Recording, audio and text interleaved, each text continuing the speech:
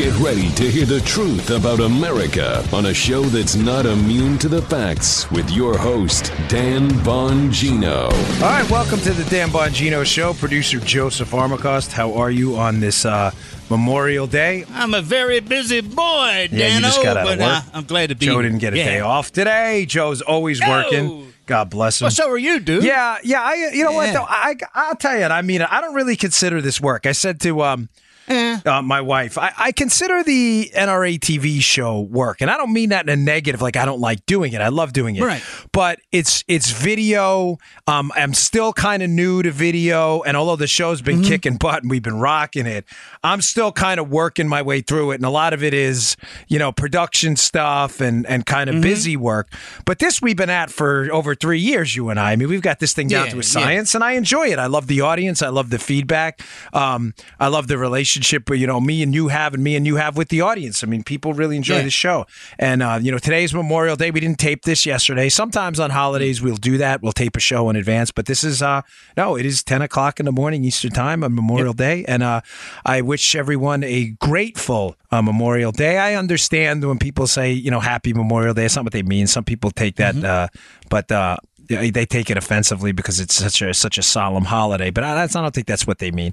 I think that they're happy that these, we live in a country where amazing American patriots have given their lives, their flesh, their bodies, everything, and their families as well have given up nearly everything for our liberty and freedom. But I prefer have a grateful Memorial Day. I mean, really, if you just spend a few moments today thinking about the incredible sacrifices and I think back to my uncle, if you'll allow me a moment, Gregory Ambrose on that wall in Vietnam, who was shot in the back while trying to save his buddies south of Thu Duc, Vietnam, and was given the Bronze Star with a V cluster for his valor.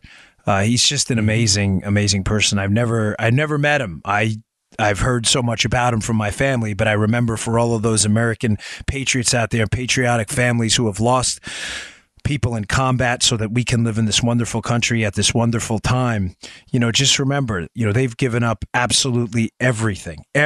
And I think back to my family, and I think a lot of you would feel the same way who have lost people, that when my grandmother, I was obviously her son, it was my uncle, Gregory Ambrose, that with him, Joe, we used to own a bar in Glendale, Queens in New York, called Gibby's Bar. My grandfather's nickname was Gibby, and he owned this bar, and my uncle was supposed to come home, and obviously there was no social media or email back then. If you were to get a notification of a death in combat, they showed up themselves. So my grandfather is in the bar, and the way my mother tells the story, that these two Army officers come for the notification, and my grandmother's in the back room, and we had lived upstairs, the bar. The family had lived upstairs, which I wound up living in later, the apartment. And my grandfather told the two guys, hey, with all due respect, you're not going up there. Because he knew right away. And they had all the signs up, Joe. Welcome home. They were ready for him. He was supposed to be coming back. Welcome home, Greg. Matter of fact, my family still has the drawings that people from the bar made of him in uniform saying, welcome home, Greg. Thanks for... Man. And these two Army officers show up to give the notification that he was killed. And, my grandfather, who was a big guy, said, no, I'm sorry. You can't do that. I'll do it. And that was it. I mean, my grandmother's life was never the same. And I think to all those families that have lost men and women in combat, that your lives are demarcated by that point. For my family, it was pre-Greg and post-Greg. After Greg died, nothing was the same. Nothing. My grandmother was never the same. She died still with those wounds. You could never bring up Greg around her. It was always, although he died a hero, an American hero, Gregory Ambrose. I can't say that name enough. Gregory Ambrose. Although he died a hero, it was understood that you just didn't bring up the conversation ever around my grandmother. Ever. She couldn't handle it. It was devastating to her. And that's why it means so much to me and to all of those patriotic Americans out there. So a heartfelt thank you to the families of the fallen. You are the best of us. Thank you for your sacrifice. All right, there was a lot going on. I was going to do a rough cuts, folks, but there's so much going on. I have some serious information to cover. I may get to some other stuff, but really, this was an incredibly busy news weekend.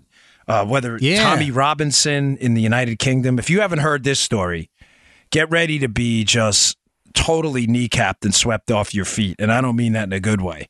I'm not talking about falling in love swept off your feet. I'm talking about like you're not going to believe this is actually happening in the United Kingdom, what happened over there. If you know the story, you know where we're going with this one. Also, Publix, you don't know the story. Do you know? Oh, you wait till you hear this one.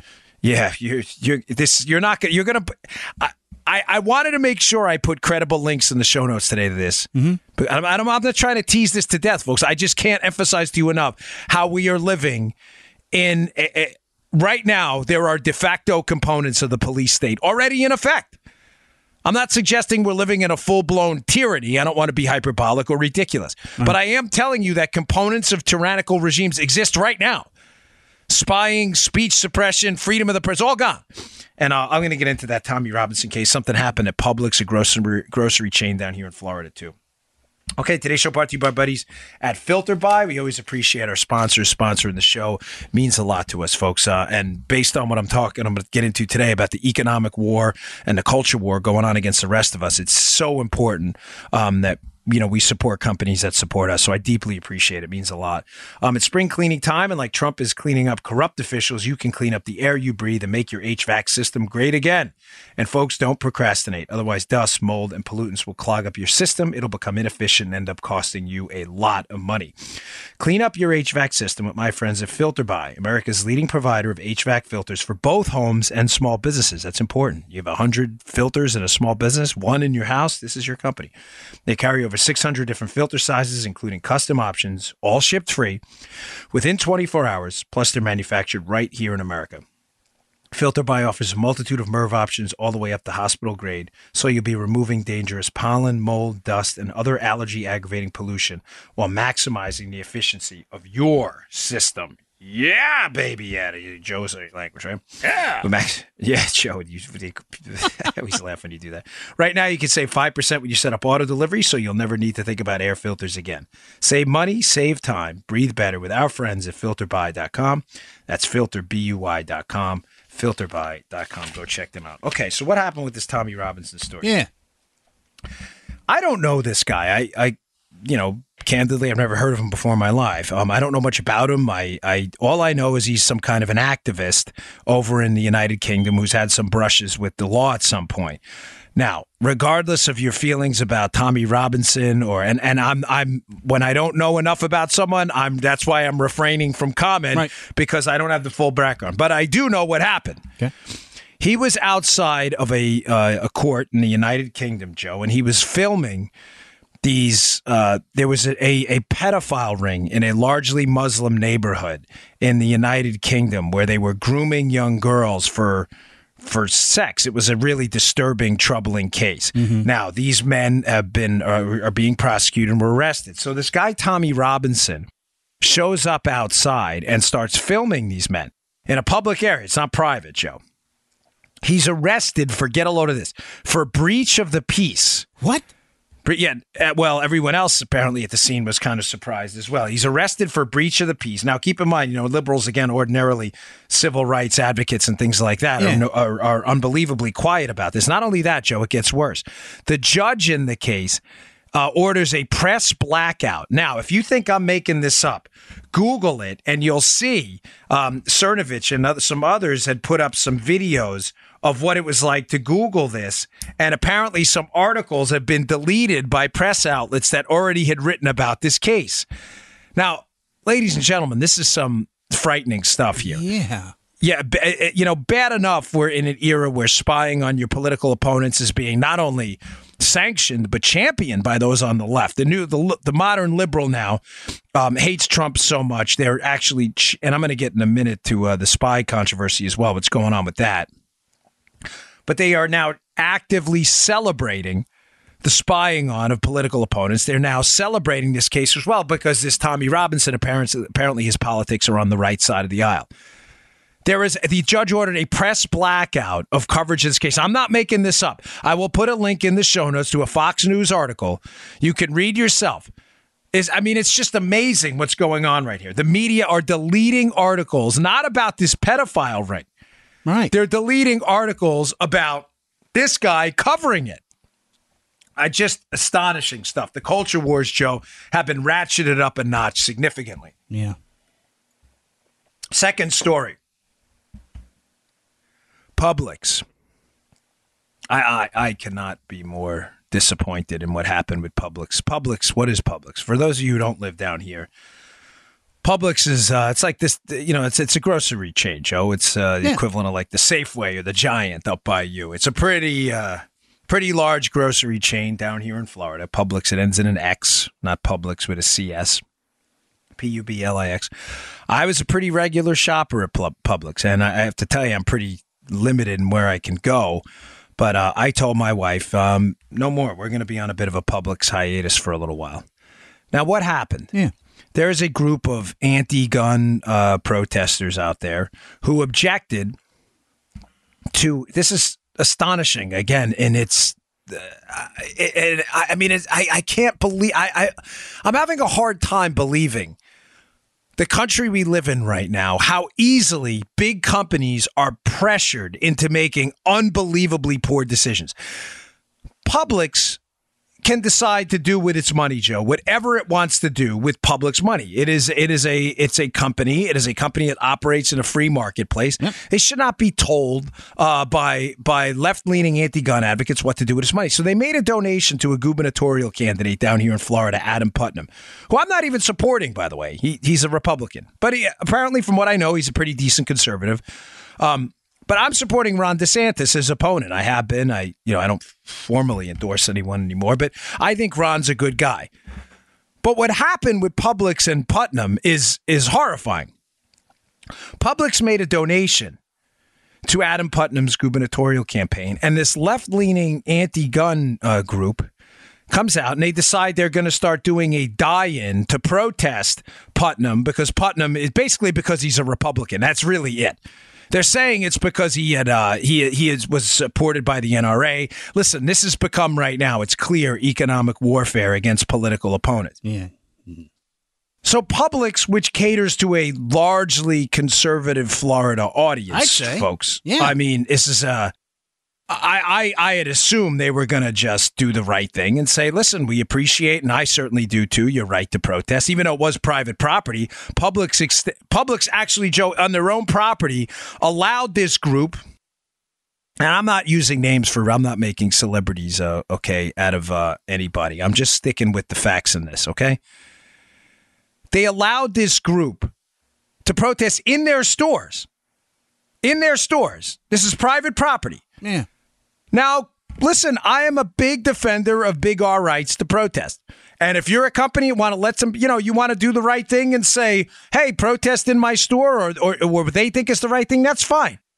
Let them do it. But I am astonished that Publix caved.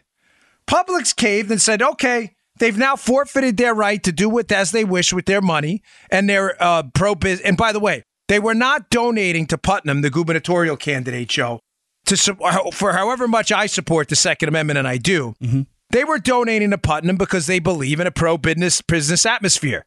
Unsurprising to anyone involved in business that a business would support pro-business atmosphere, right? Right. This had nothing to do with firearms at all. But the anti-gun group does this die-in the store. It gets a little bit of local media attention, but not a big deal. Matter of fact, there's a picture on the internet of shoppers shopping like right around these kids. They do this die-in on the floor, and the shoppers are just doing their thing. It wasn't that big of a deal. Mm-hmm. But Publix, I'm in a Benihana in Sewell's Point down here in Florida, and I pull up my phone and I read that Publix caved and has now agreed that they're not going to do any more political donations in response to this anti-gun group. Folks, it is so I'm pretty much I'm done. But my wife is a little she feels a little differently about the issue, not the gun portion of it, but she feels like they were victims in this too, folks. listen, I have nothing against Publix, and I'm certainly not looking to make a big Publix think about this, but you have to stand up. And I'm sorry, but you're just setting a precedent for the future for now other companies who've done absolutely nothing wrong to be targeted by, economic warfare by people on the left who have an agenda. And that agenda is to cut off any Republican politician from the ability to, receive support or campaign funds from anyone who is pro-business or anything else. There's a clear agenda here. And it's deeply upsetting that Publix caved. So I'm taking a bit of a hiatus from Publix. I am not going in there. I'm sorry. I got an email from a guy this weekend because I tweeted about it. He said, listen, I work there. We're a conservative company, and, I wish you wouldn't do this. And I understand that, and I don't want to hurt anybody, and I'm certainly not looking to, hurt anybody's business. I'm just telling you that I'm deeply, deeply disappointed. This was a huge mistake. This was a catastrophic misjudgment. And, Joe, I've said to you repeatedly, you have to remember, and Publix seems to have forgotten this. Liberals forget. Liberals are not conditioned for the long fight. They're not. Liberals have grown up in victimology. They've grown up in snowflakedom. They've grown up with safe spaces. They've grown up with, cuddly bears and cupcakes and color forms. This really happens. Like, they put this stuff in their safe spaces to prevent them from having to ever address any kind of ideological conflict whatsoever. They are not conditioned for the fight. They are nothing but sheep, okay? They are not conditioned for this fight. We are. And I'm absolutely sure of it because I was in the gym this weekend, and in there I spoke to a number of people who are absolutely furious at what Publix did. And I'm telling you right now, they will never forget. Publix just buried its corporate image, a company that had a great image, and they did it to cater to a left-wing anti-gun group when they could have just said, hey, protest in our stores. We're not going to do anything about it. We're not going to enforce this law against it. Do your thing, but we are going to retain our right to support whatever politicians and causes we want. Thank you very much. Okay, yeah. They didn't do it. The culture wars have been dialed up a notch, folks, and it's really, really frightening stuff. I'm going to get into that a little bit, too. Let me see here. Hold on a second to check something. All right. Okay. Before we do it, let me. We got to pay for the show today. Sorry, not that I'm out of it at all. Can I just be honest with you, folks? Not like you're going to answer back. I will. Please be honest with us, Dan. Yeah. There you go. Could you... Joe, you've known me a long time now, over 5 years almost. Yeah. But can you sense the hesitancy in my voice talking about that? Yeah. I'm sitting here listening to you, and I'm going, what the? Yeah, there's something wrong. Yeah. I know. There's something. It's not. I'm not. I feel great. I slept great last night. I got up early for Fox and Friends. I feel good. All bright-eyed and bushy-tailed. Yeah. You know when I'm tired. Yeah. You can see me on the video connection. I'm bothered by it because I get it. There's a reason I'm not using names, and there's a reason I'm not getting specific about who this group is. I'm not trying to be cryptic, and I can tell you right now, it's not out of any sense of fear for me at all. I've told you that if these left-wing groups target us, that's their choice to do that. We're fine. I will move to a subscription-based or a Patreon or some other base. That's okay. That's their choice to do that, right? You can target us as you want. My fear is that other companies and other places aren't talking about this because we live in a fear society, and social media is being used to spread that fear. And the social media environment has been used to frighten people, to let them know you're next if you even speak out. And all it takes is one or two companies to stand up and to say, not today. We are not going to be bullied into submission here. We are going to stand up for our right to do what we want to do with our money on our time based on our business interests. And this would all stop. And it doesn't, because people are afraid. And I'm hesitant to talk about it because I don't want to put other people on the spot. And I know Publix, and I feel bad for them. This was a great Florida company.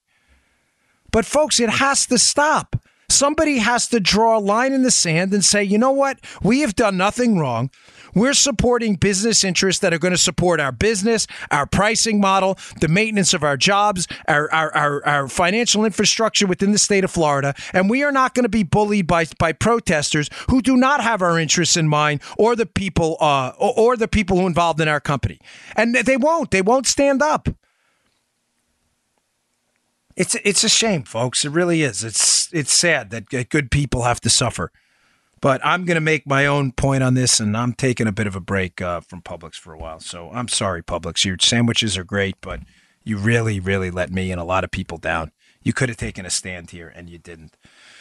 Oh, boy. Tough topic to address. I'm sorry. All right. Today's show also brought to you by our buddies today at Winc. Listen, I didn't know much about wine, so my wife and I would go into the wine store, and we would have a tough time picking out wine because we didn't know much about it. I mean, I'm not a sommelier or anything. I didn't know much about it. I mean, I drank once in a while. We'd have some wine, a glass of wine on Friday or Saturday, and I had a general idea what tasted good, but I didn't know much about it, and I certainly didn't know what my preferences would be. So Winc solves all those problems with that's WINC, by the way, with online ordering, quick shipping, and personalized recommendations. That's important. The only way Winc could make discovering wine you love easier is if they drank it for you. Again, I always had a tough time. My wife and I would go in the wine store, and they're busy, they're behind the counter, they don't have time to deal with you. Winc solves your problems. Let me give you a task. Pick out a wine you're going to love, but there's a catch. It has to be one you haven't had before. Where would you even start? Well, that's where Winc comes in, spelled WINC. Winc makes it easy to discover great wine because Winc's wine experts select wines matched to your taste, personalized for you, and shipped right to your door, starting at just $13 a bottle. There's nothing like coming home to a box of delicious Winc wine selected just for you. It's the best day of your month. Just fill out Winc's palate profile quiz. Answer simple questions that your average store clerk wouldn't ask or translate into a solid recommendation of wine for you. Questions like, how do you take your coffee? How do you feel about blueberries? Then Winc sends you wines curated to your taste. The more wines you rate, the more personalized your monthly selections. I was telling my neighbor about this yesterday. Each month, there are new delicious wines, like the insanely popular Summer Water Rosé. No membership fees, skip any month, cancel anytime. Shipping is covered, and if you don't like a bottle they send you, it's important, they'll replace it with a bottle you'll love, no questions asked. Discover great wine today. Go to trywinc.com/Dan, and you'll get $20 off your first shipment. Wow. Try Winc. That's TRY, TryWinc, WINC, TRYWINC.com, trywinc.com/Dan for $20 off, trywinc.com/Dan. Winc. Don't miss out. It's a great opportunity here. Winc. So, yeah. Great piece in the Wall Street Journal this weekend, Joe, about the culture wars. This is why I brought up and I started the show with Tommy Robinson, by the way, in Publix. I don't do things randomly. The culture wars are picking up. I had said to you last week that when you have to understand what's going on right now, we have three separate conflicts going on within this ideological arena. We have the political conflict, which is basically voting, getting people who subscribe to your liberty-based ideology elected into office. For Democrats, it's getting people aligned with your big state, non-individual, big state ideology locked into office. You have the culture wars. Right. You have wars going on in Hollywood. You have these ideological wars going on in music where liberals are fighting to marginalize anyone who doesn't agree with their big government statist agenda. You also have economic wars, like we saw this weekend with Publix, where you have these left-wing groups waging economic, boycott wars against companies that have done absolutely nothing wrong. Nothing. They're doing it because they are not, in fact, statist and big government liberals. So there was a great piece in the Wall Street Journal this weekend, which it was a subscription-only piece, but I'm going to summarize some of the main points for you because it was a fascinating take on the origins, Joe, of the culture war. All right. The culture war, the term, by the way, was created by a guy named James Hunter.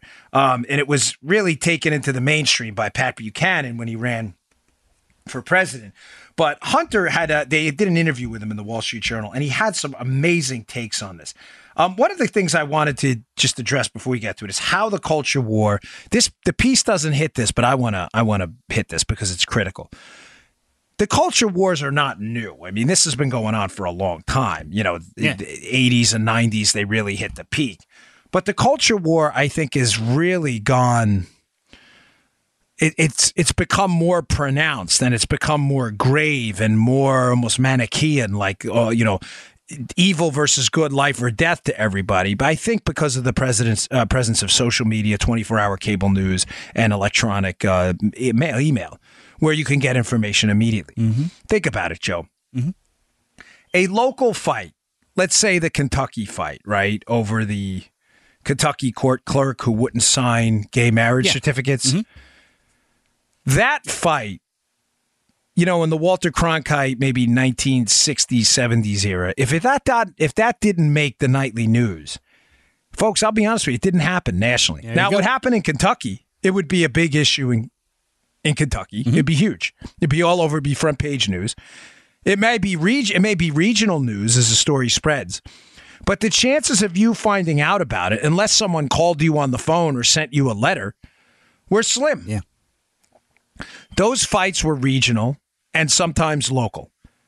The reason these fights to us now appear and have become so much more grave is because every local fight becomes national. Think about the fight over sanctuary cities, Joe. I live in Martin County, Florida. This is not a sanctuary county. I live in Palm City. It is not a sanctuary city. It's not. But the fight to you, whereas in the 60s, if it wasn't a sanctuary city fight about Palm City, Florida, you didn't know about it. If it didn't make the nightly news, what was happening in Sacramento or San Diego was irrelevant. Right. Why would you know about it? You know about it now because everybody's on Twitter, everybody's on Facebook, everybody gets emails. Those emails, they subscribe to politicians' email lists. Like, look what's happening in California. They're coming for you next. Mm-hmm. All of these fights have become national. And it's created a national groundswell of people aligned with the same collective interest, fighting for, process-oriented legal immigration, fighting for open borders. This may have very little to do with you in your local area, but you've adopted the fight because social media and cable news have. And I'm not saying it's a bad thing. I'm just saying it has plus and minuses for each side. The minuses, obviously, Joe, are that liberals are using this medium to spread fear. Yeah. Liberals are using this the social media and email to spread fear. So they're using protests of companies that have done nothing wrong to do what, Joe? Not just to protest that company, but to send a message to other companies that if you don't align with our agenda and if you dare donate to a Republican, you're next. So these fights do become national. Publix is largely a Florida grocery chain. You don't think other grocery chains now aren't seeing what's going on? Again, if this happened in the 60s and Cronkite didn't cover it, it didn't happen. Man. It happened in Florida. Everybody else ignored it. Now you have a largely conservative state, Florida. It's not as swingy as people make it out to be. Believe me, outside of Broward and Miami-Dade, the state is pretty darn conservative, okay? You have these fights that even in conservative states, you have conservative companies caving to liberal demands. And that they're using this social media and email and 24-hour cable news as a warning device, as almost a liberal emergency alert system to alert others that we're coming for you next. That's the downside to this.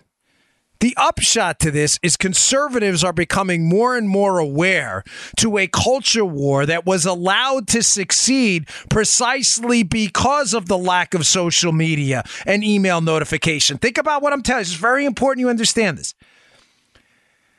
The piece in the Wall Street Journal covers how, I don't know what you want to call it, high society, Joe? Mm-hmm. What we now associate with liberal elites, right? Hollywood, academics, the hoity-toity crowd, right? The cultural liberal limousine elitists. Joe, 50, 60 years ago, maybe a little longer, that high society was... you got to see Joe's face. This would be great on a Ditto cam, right? The high society was dominated by Protestants who were largely socially conservative. Yeah. You were considered an outcast if you were not a social conservative. The way that changed over time was liberals slowly taking over cultural institutions, inserting themselves into academia and on a mass scale, spreading and indoctrinating people into far-left ideology, and slowly but surely, conservatives were left flat-footed because they didn't see what was going on. Because there was no social media and email list. Nobody knew. A lot of these fights were just local. One college at a time, where people on college campuses who may have subscribed to conservative values in the past weren't prepared for the fight that was coming. Now, with social media, email lists, and 24-hour cable news, we can see what's going on in the incubators of progressive policy before they get to your state, and we're becoming more and more prepared, you say. That's why I'm not as depressed as a lot of other conservatives. And I say that because in the piece of the Wall Street Journal I'm talking about, where they interview James Davison Hunter, who invented this term, the culture wars, there's a liberal who's anonymous in the piece show says something deeply, deeply disturbing. That should scare all of you listening to this. The liberals see the culture wars as over. Whoa. The guy quotes, or maybe a woman, I'm not sure, but the guy in the piece, Joe, the quote is this: it's strictly a mop-up operation now. In other words, we've won. If you are a conservative, you will not be welcome in polite society anymore. Not in academia, not in Hollywood, not in music, nowhere. Why did Trump win? Yeah, exactly. You beat me to you stole my thunder. I'm sorry, No, I'm just messing with you. No, that was great. That's why we're not playing this before the show. I didn't even tell Joe I was going to talk about it. No, that's a great point, and you affirm that what I'm saying here. Yeah. That they remember what I told you. What is it? The Roman poet: "An enemy is not vanquished until he considers himself so." Like that. Yeah. Liberals assumed we considered ourselves vanquished. We didn't. The Trump revolution was a breakout moment and a big no thank you to liberal elitism and a culture war that the left considered over and won. And to quote this guy, strictly a mop-up operation here. It is not over. Matter of fact, conservatives through social media, Fox News, podcasts like this, like Ben Shapiro, like other places out there. You have the Hannity Show, Levin Show, Limbaugh. All these shows now, and through the spreading of the message on social media and email lists and others, conservatives are finally starting to understand that this is a national fight. These are not regional, local fights. Now, going back to what I said before, the incubators in the past used to be California, New York, Maryland, Illinois. Massachusetts, and some other left-leaning states. Incubators, what they would do, Joe, you and I lived in Maryland. You know how it works. In a far-left state, they will test out a policy to see how it goes. Men in the women's room, illegal immigrants getting free college education or subsidized college education, maybe subsidized state rate college education. They will try it out. When it passes there, what happens? It moves into like moderate purple states. Then all of a sudden you have conservative states folding, being like, well, everyone else is doing it, so we need to do it too. Or we're going to look like xenophobes or istophobic, phobophobes, racist, misogynist. Look, everyone else is doing it. What's wrong with you guys? That's the essence of the culture war, the marginalization of people who don't agree with you. In other words, painting them as not normal. How do you paint people as not normal, Joe? By showing people what, Joe, air quotes, normal is. Right. And normal is, hey, Joe, 35 states have passed subsidized tuition for illegal immigrants. If you don't do it, you're a bunch of racist. Hat tip Tom Moore. I haven't said that in a while. God rest the man's soul. A veteran, by the way, as well, yep. Tom Moore. So he was a host at Joe's station. But he used to say that all the time. That's how they do it. Follow the model. Go to a blue state. Pass some radical policy. I think we should let men in the women's room. I think we should allow people here illegally to get subsidized state tuition. Or from anywhere? So everyone, anywhere in the world, should enter the country illegally and taxpayers should fund their education. That seems crazy, but it'll pass in a blue state. And then all of a sudden, the pressure campaign, because the left always acts collectively. They'll say, hey, it passed in Maryland. I think it should pass in, let's say, call it a purple state, Virginia, which is really blue now, sadly. I wish it weren't. But then Virginia will say, well, look what they're doing in Maryland. We need to do this too. Well, you don't want to be racists, xenophobes. Then all of a sudden you get critical mass of states, 26, 27 states pass this. And next thing you know, even in states like Florida, like, what, we got to do it too. Now what's happening is the advent of social media again, emailing this, and 24-hour cable news, conservatives are starting to fight these fights in the blue ecosystem. We may not be winning all of them, but we're fighting back. You need an example. You may say, oh, Dan, that's not right. Is it? Are you sure? Folks, what's happening in California right now? Where there's a rebellion in these municipalities against sanctuary city status or state status. Yeah.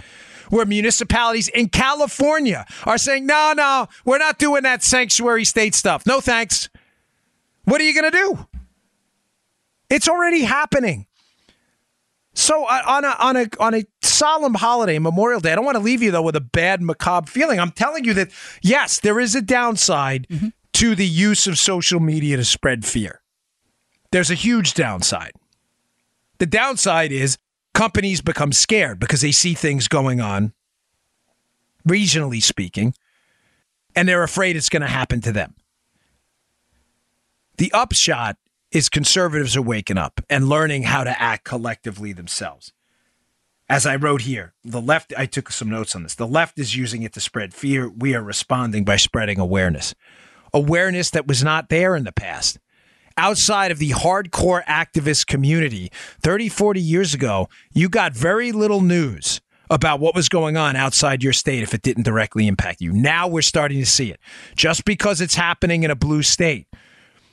You know, green power plant rules, far left radical minimum wage stuff. Let's $40 an hour minimum wage. All right, being hyperbolic, but you get. Now all of a sudden we're saying, no, we better fight that there because the left will come for us next. Now, in the piece, this guy Hunter, who is associated with the Culture Wars, said something. Here's a great quote here. Our identity is formed not only by our affirmations, but by our negations. That was a great line. And I've been a big proponent of this in the past. The left, in other words, it's not just what we believe in, Joe, that defines us. It's what we fight against. Okay. Now, viewing this from the eyes of the left, Hunter says in the piece, the complete discrediting of communism due to the fall of the Soviet Union, the left, that was their fight. The left, they were the far left, we're talking about. They were the communists. They are the socialists. The New York Times, they were the strong advocates for Soviet collectivism. They were propagandists they still are today, but they were back then when the Soviet Union collapsed, because that's what socialism always does, and communism collapses and starves its people to death. The economy cannot be run by statists who have no expertise in any of that arena. They will eventually use force, start to kill off their population. The population starves, the economy starves, and eventually the system collapses. When it did, the left needed both a new advocate and a new enemy. Because you're not only defined by what you believe in, it's what you're fighting against. You know, Luke Skywalker's defined as much by Darth Vader as he is by Luke Skywalker, right? Yeah. Who the enemy is. The left had the enemy. You know, the enemy was free market economics. The complete discrediting of socialism and communism left only a fringe movement able to openly support socialism. Now, it's starting to make a comeback with Bernie Sanders, but you were considered in 1984 and on a complete kook if you still believe communism worked. Right. They needed a new fight. So he says, again, identity is formed not only by our affirmations, but by our negations. So I put underneath that the left. They needed a new enemy. And they found it in the culture wars. Now, they found it in the environmental fight as well. That's why they called them watermelons. These red on the inside, green on the outside. The new green activists, right? That was some of the term people would use to people who were communists who then became environmentalists. But the left needed a new enemy. And he brings up a couple of fascinating examples of how the culture wars, because it's not as easy a fight, Joe. When, socialism versus capitalism is a pretty easy fight to define. When you're a leftist, you believe, you're fighting the man and greed, right? Yeah. Everybody wants to fight the man and greed. Well, Milton Friedman elegantly said, but what are you saying? Like bureaucrats in the Soviet system weren't greedy? I don't get it. Well, when that fight went away, the culture wars are a little harder to define for them. It was a harder fight to define in simple black and white terms. How it took off, though, is interesting. Here's Hunter's theory here. That it was seeded by mass prosperity and higher education. This is a great point that, matter of fact, Joseph Schumpeter in his books brings this point up himself. That the culture war fights, Joe, and the recruiting of new leftist soldiers in the culture wars was seeded by mass prosperity and higher education. What does he mean by that? Higher education, post-World War II and post-Vietnam, where people started to, en masse, filter into the higher education system. I'm talking about the university and college system here. Those degrees were not necessary. They were nice to have, but they were not necessary for a good, healthy middle-class job in the 60s and even portions of the 70s. Right. Really, it's the 70s on, Joe, where the college degree becomes the new high school diploma, and they become essentially credentialing institutions for your ticket into high society, or even upper middle-class society. Yeah, maybe high society is a little dramatic. If you want a ticket into the middle class or upper middle class, you had to go to a credentialing institution in college. That was not the case, pre-1970s. You could get a good, solid paying job and a nice home in a middle class neighborhood working out of high school with a decent manual labor career.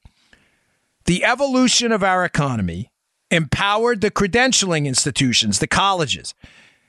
That credential was necessary for your ticket into the upper middle class, which flushed people into the system, the college system, that maybe didn't want to go there but felt that they had to support themselves and their families. Maybe they wanted to do something different. Well, what also happened to the higher education institutions post-1960s?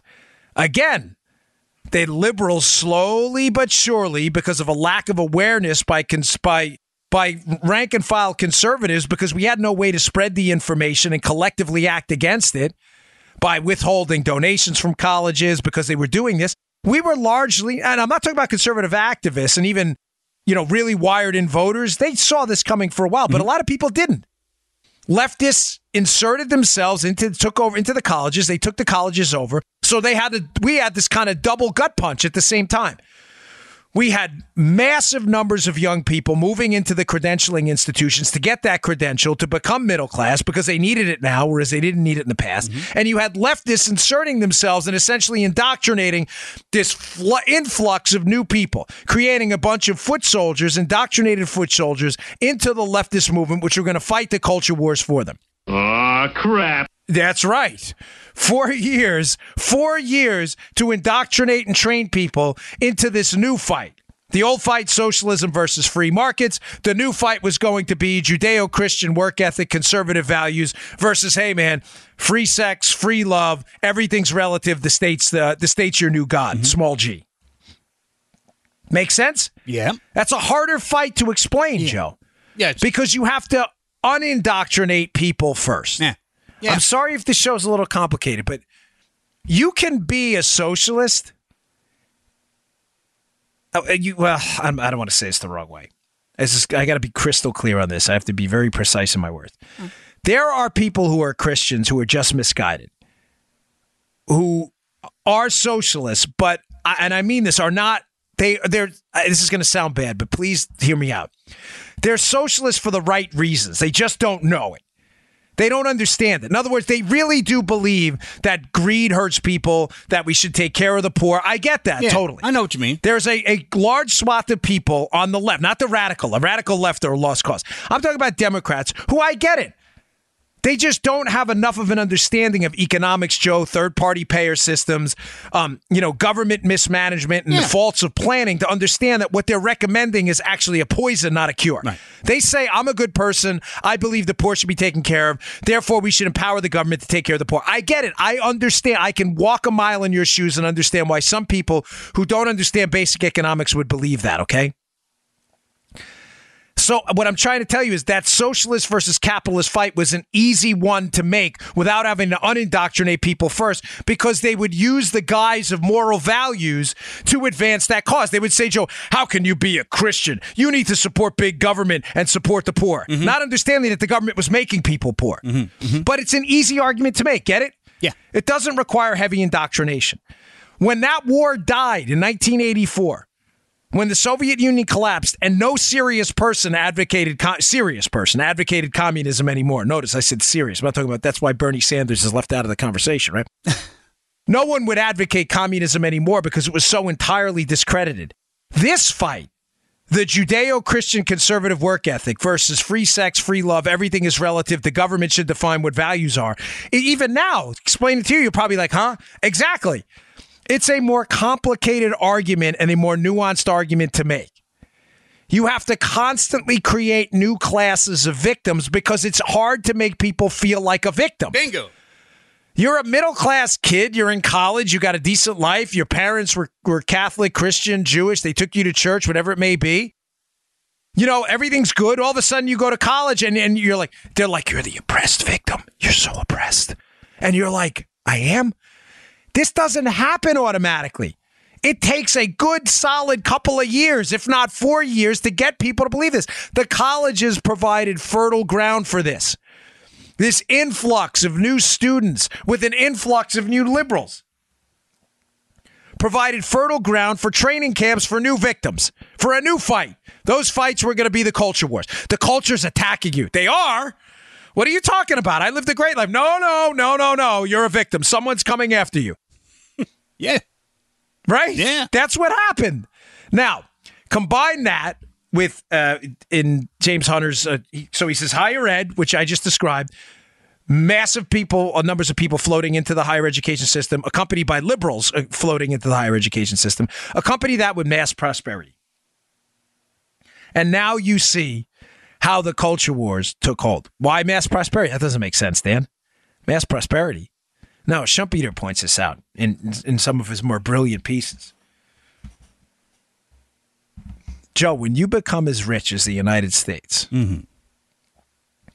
the opportunity cost for you to worry about things not critical to your existence is very low. Here's what I mean. What's an opportunity cost? It's the cost of a foregone opportunity. Opportunity cost in economics is a complicated but simple idea. Because it can, I'd say it's simple because explaining it's simple, but explaining it in terms of the culture war may be a little difficult, but I'm going to give it my best. Here's what an opportunity cost is. Joe is an experienced sound engineer who is the man with podcasting. I recommend him to everyone, right? Yeah, I do. You know, that was a guy last week starting his own show. I'm like, call Armorcast. He's like, Joe's got so much work on his plate. I don't even know if he could, handle it anymore. But if you look at Joe in terms of an opportunity cost, if Joe were to leave what he's doing now, where he's compensated all right, does pretty well for himself, and he were to tomorrow say, I want to be a musician, which he is. Joe is a very talented musician. But let's be honest, Joe, that may take you 5 or 6 years to gain foothold if you ever do. No, I'd be a poor musician, yes. You'd be poor. Yeah. Now, let's say you make $10,000 a year as a musician playing bowling alleys. Like I was just watching Crazy Heart last week, right? You play him. Yeah. Now, the liberal views Joe as being better off by $10,000.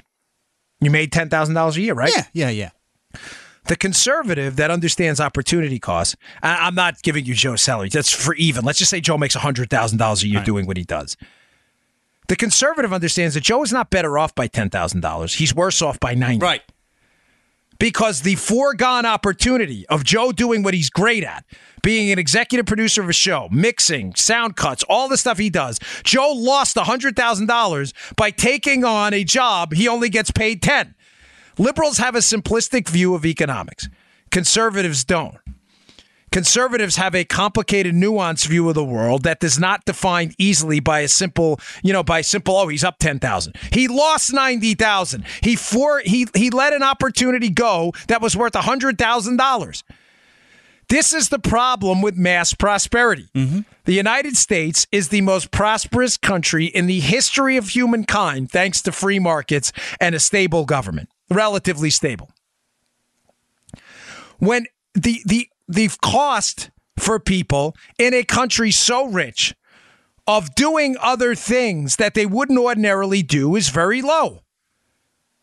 In other words, if you're living right now in Rwanda, which is not a wealthy country, the cost for you to engage in social activism to give illegal immigrants to Rwanda subsidized higher education is incredibly high.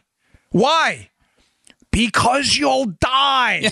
Because you'll starve, because you spend your whole day in social activism and not doing what, Joe? Working and feeding yourself. In the wealthiest country on earth, mass prosperity everywhere allows us the time to pay attention to things we ordinarily wouldn't pay attention to. Causes that ordinarily would not wet our whistles. But now it does. So you have these liberals being taught to be victims, flushing themselves into the higher education system, moving in mass into the higher education system, professors moving in mass, liberal professors into the higher education system, teaching people to be victims. And then you now have middle class to upper middle class students who the consequences of paying attention to causes that really are not very relevant to their lives are low. So they start picking new fights over and over and over again. So that mass prosperity, you pay attention to things, I guess is the best way to say it, you wouldn't pay attention to if you were, and I'm not suggesting it's a good thing struggling to get by, I'm just saying capitalism, as Schumpeter pointed out, sows the seeds at times of its own destruction. Yeah. Because you have the time and the wealth, your bellies are full, that you can pay attention to some of these things. Mm-hmm. So the culture wars became a nice fertile ground for people, Joe, looking for a new fight because they didn't have anything else to worry about. I like the way you did that. And I bet the audience does too at this point. Yeah. I hope so. Yeah, that was pretty simple, Dan. Yeah. Now, I'm going to put, because this is an example of this in the New York Post, which please read the show notes today. They're really good. I have some great articles about Spygate, too, and I'm going to get to that in a minute, too. But second or a minute. Either one in a minute. University of Wisconsin put out some kind of a speech guide. The story's in the Post, and I put it. But going to show you how, in a world where people are struggling to get by, and not a prosperous world, where again the consequences for paying attention to minor, some are major. I'm not saying all these fights are not worth your time. Let me be clear on that. But these fights clearly aren't. There's a speech guide out, Joe, and we are now told not to use the terms. Get a load of this. There's a ton of them in there. I want you to read it because it's really almost comical. Joe, you can't use the word blind spot because that may offend someone who's actually blind. Wait, what? I'm not making this up. You cannot use the term third world because that could be offensive too. You cannot use the term man up. Man up. So don't man up. That is offensive too. Now, there's a bunch of other ones in there. The terms, you're going to be astonished at some of the terms we are now told are offensive. Again, in a prosperous society where liberals are constantly looking for new ways to feel victimized because the real fight, the economic fight between communism and capitalism is over, you lost. These are the kind of fights you can engage in a higher education system where there's almost no penalty to do it. Matter of fact, you're celebrated for finding yourself to be a victim. Yeah. But you need to seek out new ways to be a victim. And you can do that because you have the time to do it, because you're not struggling to feed yourself or get a job. Mass prosperity is a good thing. The downside for liberals is they have the time to go out and invent and fabricate new fights every day, like not using the word blind spot. Read the piece in the Post. You're going to laugh your butt off. It's important. All right, I want to get to some more word games in a second that liberals are playing with us. But today's show also brought to you by our buddies at iTarget. This product has just been flying off the shelves thanks to you, my audience. This is one of our better sponsors out there because if you're going to own a firearm, you have to own it responsibly. Everybody knows that. Store it responsibly. You have to learn how to use it, be proficient with it. One of the best ways to learn how to operate your firearm proficiently, whether you're a sportsman, a hunter, police officer in the military, or just a first-time gun owner who wants to learn how to use it, or someone interested in self-defense, you have to train with that firearm. Now, you can train at the range, and you should. Everybody knows that the range and live fire is a critical component of a training exercise, but you don't have the time to do that every day. I know I don't. I went with my father to the range a couple weeks ago. It's the first time I've been there in a long time.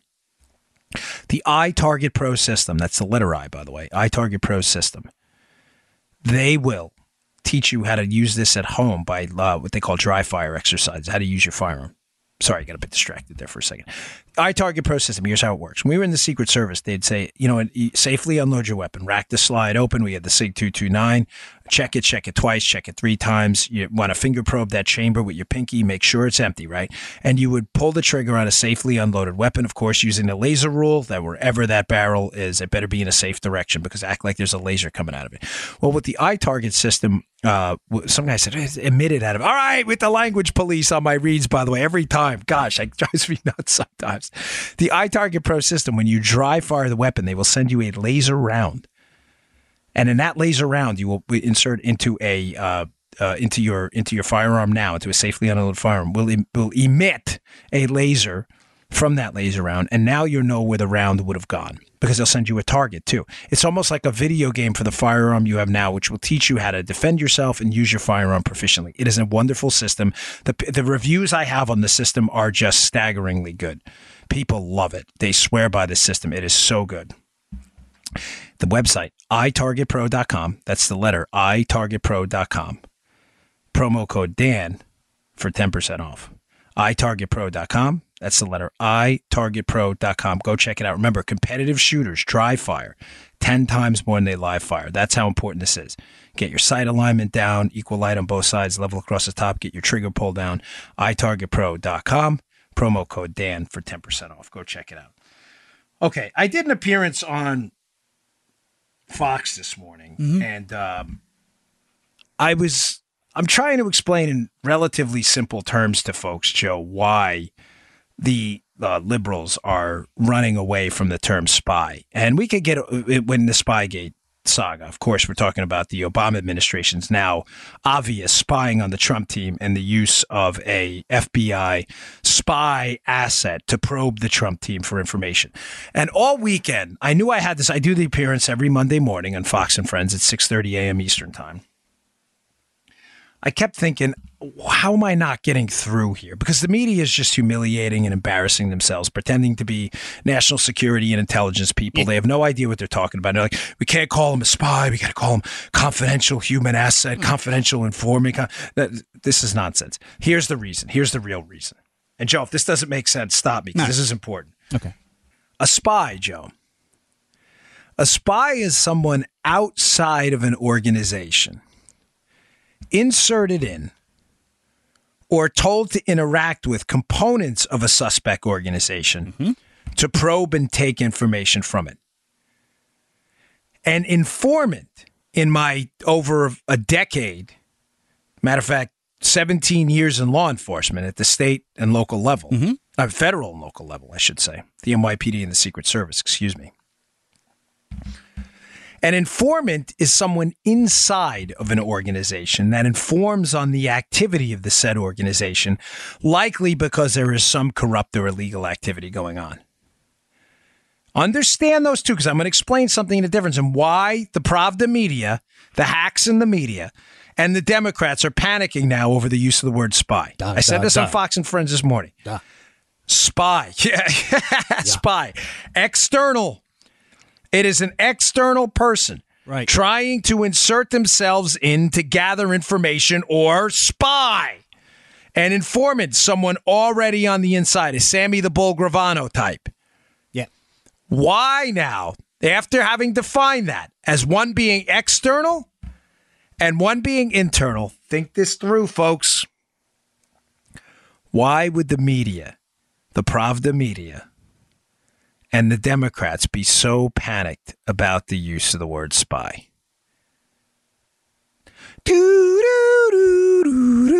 Like we're on Jeopardy. Alex, the answer is, what is Obama's involvement? Yes, you would be right. Ding, ding, ding, ding, ding, ding, ding. Double Jeopardy winner. There you go, babe, as Joe would say. An informant would connote here that there was some kind of pre-existing illegal activity. Someone came forward from inside the Trump team. Oh my! If it's an informant, everybody says, "Okay, well that's not bad." Somebody saw something, sniffed something out in the Trump team, saw this Russian involvement, and look, we were targeting the Russians, and this person came forward and told us about it, and we all want to stop this kind of criminal or spy or Russian spying activity, right? So what's the problem? But that's not what happened, folks. This guy, Halper, was external to the Trump team. How do we know that?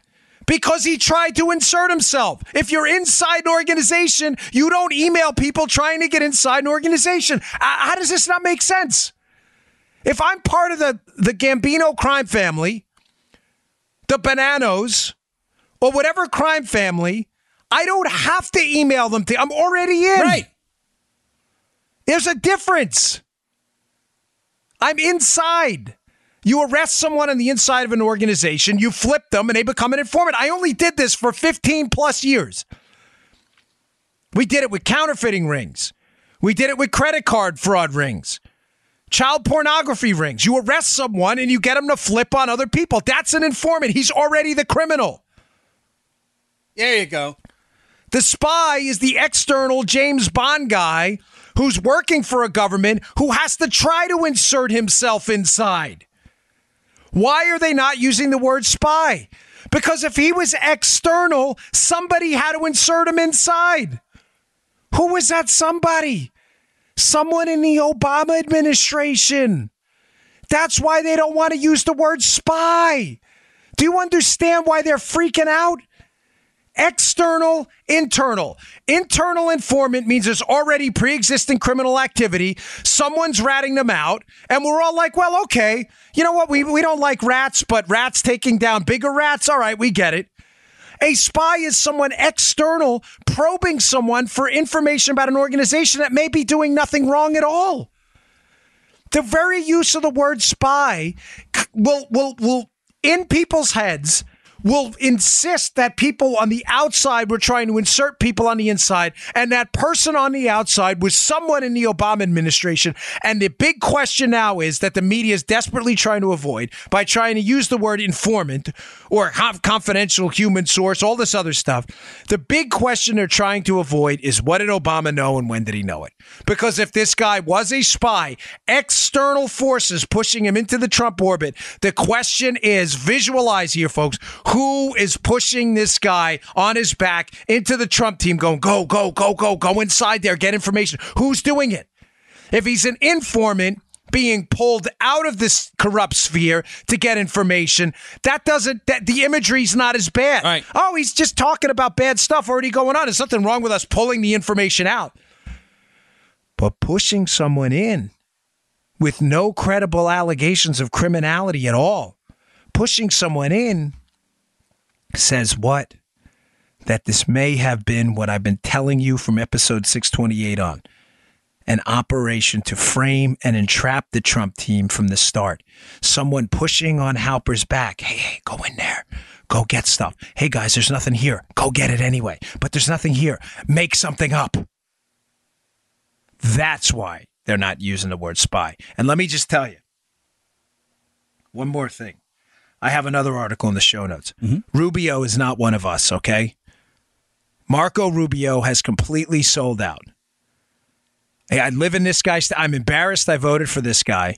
Rubio came out over the weekend. There is no evidence there was a spy in the Trump campaign. Are you insane? Is Rubio okay in the head? This guy has become the Democrats' favorite Republican. My guess is he's preparing for a presidential run. And let me tell you something, Marco Rubio. There's no evidence of a spy. Are you blind? Can you be this stupid? Is it even possible? I've lost elections, folks. My wife hates when I bring this up, but I don't. I'm very proud of having fought that fight. We almost won one. We got smoked in a couple more, but we had the guts to give up everything and go for it. And I'm always going to be proud of that. And I'll tell you what I'm also proud of. I never sold out. I ran, as Joe can attest to, in a deeply, deeply blue state. Yeah. In a deep blue district in Western Maryland and Montgomery County at one point. And I ran on a pro-life, pro-Second Amendment agenda, and I never sold out. I would rather have held to my principles and lost and stand proudly on what I believe in than have won like Rubio and have to consistently sell out now to people on the left. I am disgusted by this guy.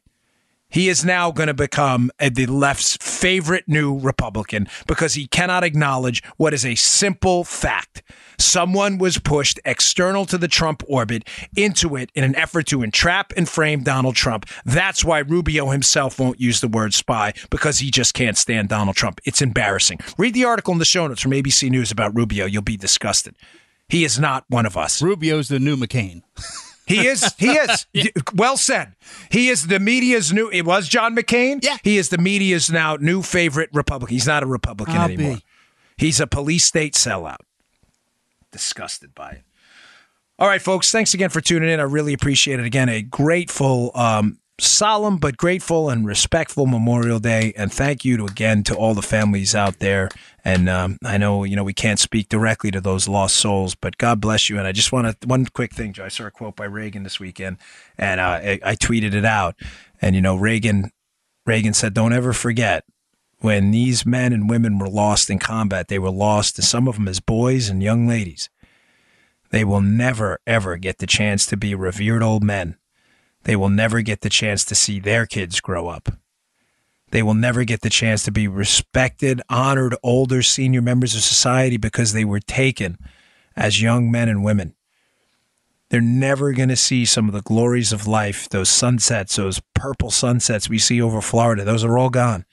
Not another breath of oxygen. Those men and women did that for you. And on Memorial Day, just take a few minutes and think about that. It's important. Thanks a lot for tuning in. I'll see you all tomorrow. You just heard the Dan Bongino Show. Get more of Dan online anytime at conservativereview.com. You can also get Dan's podcasts on iTunes or SoundCloud. And follow Dan on Twitter 24/7 at DBongino.